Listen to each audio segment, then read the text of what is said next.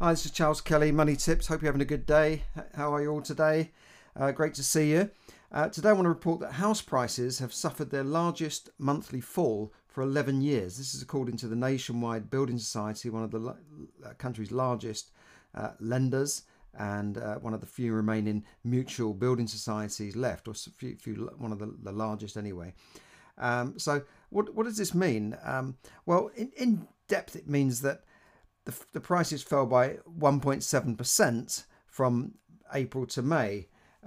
Not surprisingly, because of this coronavirus going on and all the other things happening in the world, and the fact that activity in April had already dropped by 50%, according to HMRC data. So we've seen a drop of 1.7 month on month. So it's a monthly figure. Which is the largest since 2009. It doesn't sound a lot. I mean, when you think about it, my house has gone down by 1.7%.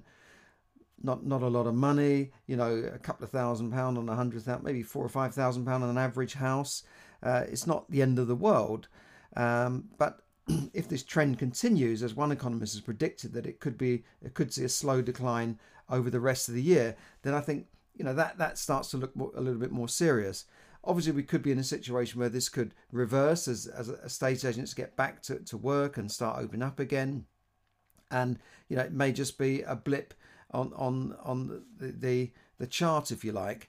The annual growth in house prices also halved by from 3.7 to 1.8%, as the market has been hammered. So it could just be a temporary blip, but it could be more of a longer term decline, because we've seen pretty much a boom market since 2009 with a few downward trends along the way. But if you look at the prices where they were in the last financial crisis to where they are now, there's a big jump in most parts of the country.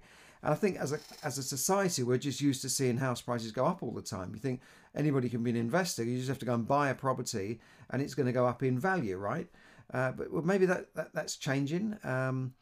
We could see a new kind of market. I don't know. I don't think we can see these double-digit price rises that we've seen in the days of high inflation. Remember, we've got low interest rates, low inflation at the moment. So maybe we're not going to see that high growth in property. But I'm sure we will see growth. Just remember that, the country still needs houses. We still need properties. There is a shortage of properties. There's a shortage of rental properties. There's a shortage of properties to live in. And that's because we've had population growth over the last few years. We're a relatively small country with a big population of over 60 million. And people are still coming here. So we're going to need properties. There's more people that are living in smaller dwellings, more divorces, more people living longer. And so there's still going to be a market there, but I think for the rest of this year, I think we are going to see a decline, not just because of the coronavirus just now, but because of other economic situations. And one economic has predicted a start of a protracted decline over the remainder of the year. But if you look that we've got 8.7 million people on job furlough, that's 25% of the work force at the moment. We've got 2 million people claiming unemployment benefit, 2 million self-employed people looking for these bounce back loans. And incidentally, the banking sector has predicted that 50% of those bounce back loans will not be repaid. So where is that money going to come from to sort out the losses? Taxpayers, you and me, if you're a taxpayer. So we've got, more than 10 million people. That's more than a third of the workforce who are completely economically inactive at the moment, not really producing anything. And I think that's a serious thing. And confidence has been hit by what's going on. So I think that will affect things. But if you are, what does it mean for you as a home buyer or an investor? Well, if you're a home buyer, what can you do? You just sit on it and wait for it to ride out. If you're not selling at the moment, it doesn't make any difference to you whatsoever, unless you're remortgaging or you have to change your mortgage. If you're an investor, I think there will be some opportunities out there, maybe some bargains, maybe some people who want to sell fast. I'm not saying swoop on anybody that's in trouble, but there will be people who want to move fast. And if you can come up with cash, or you can bring in investors to buy cash, then it's a win-win situation for everybody. I think if you're a first-time buyer, I wouldn't be in any particular mad rush to buy anything if prices are declining. Same thing with the investor. Why rush into things if we're expecting prices to decline? The money supply could be an issue if building societies start pulling in their reins a bit more. In most financial crises, there's always been these cheap properties there, and I think I'd love to buy that property, but I can't get the money. I remember this back in the 90s. I remember in 2008 it was also difficult.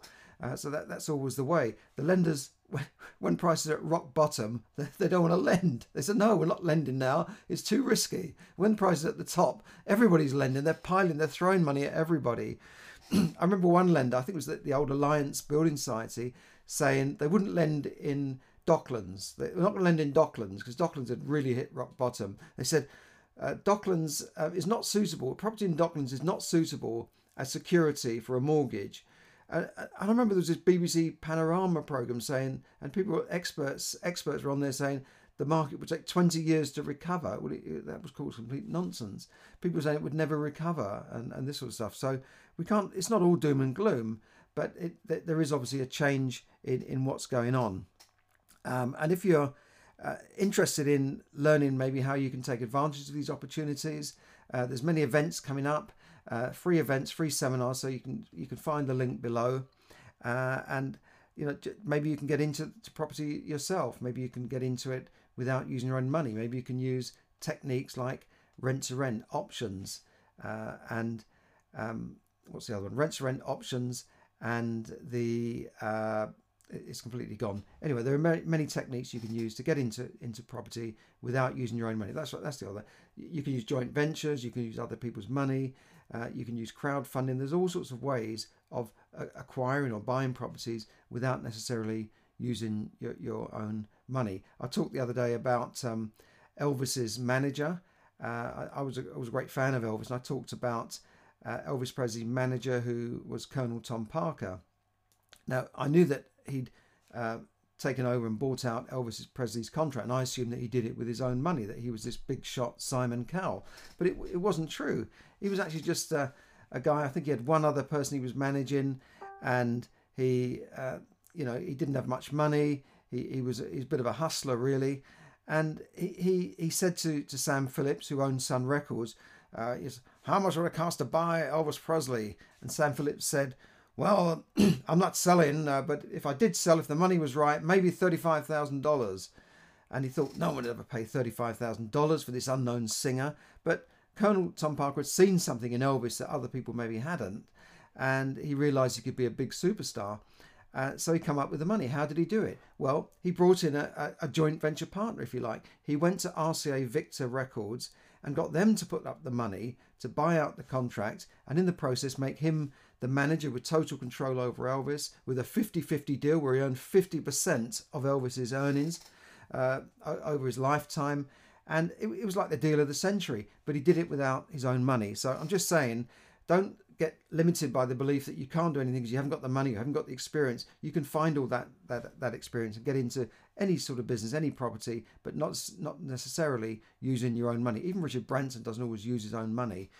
Nowadays he's using his name. He tried to borrow from the British government recently to bail out his airline. That's how he uses his own money. So there you go. So thanks for listening, everybody.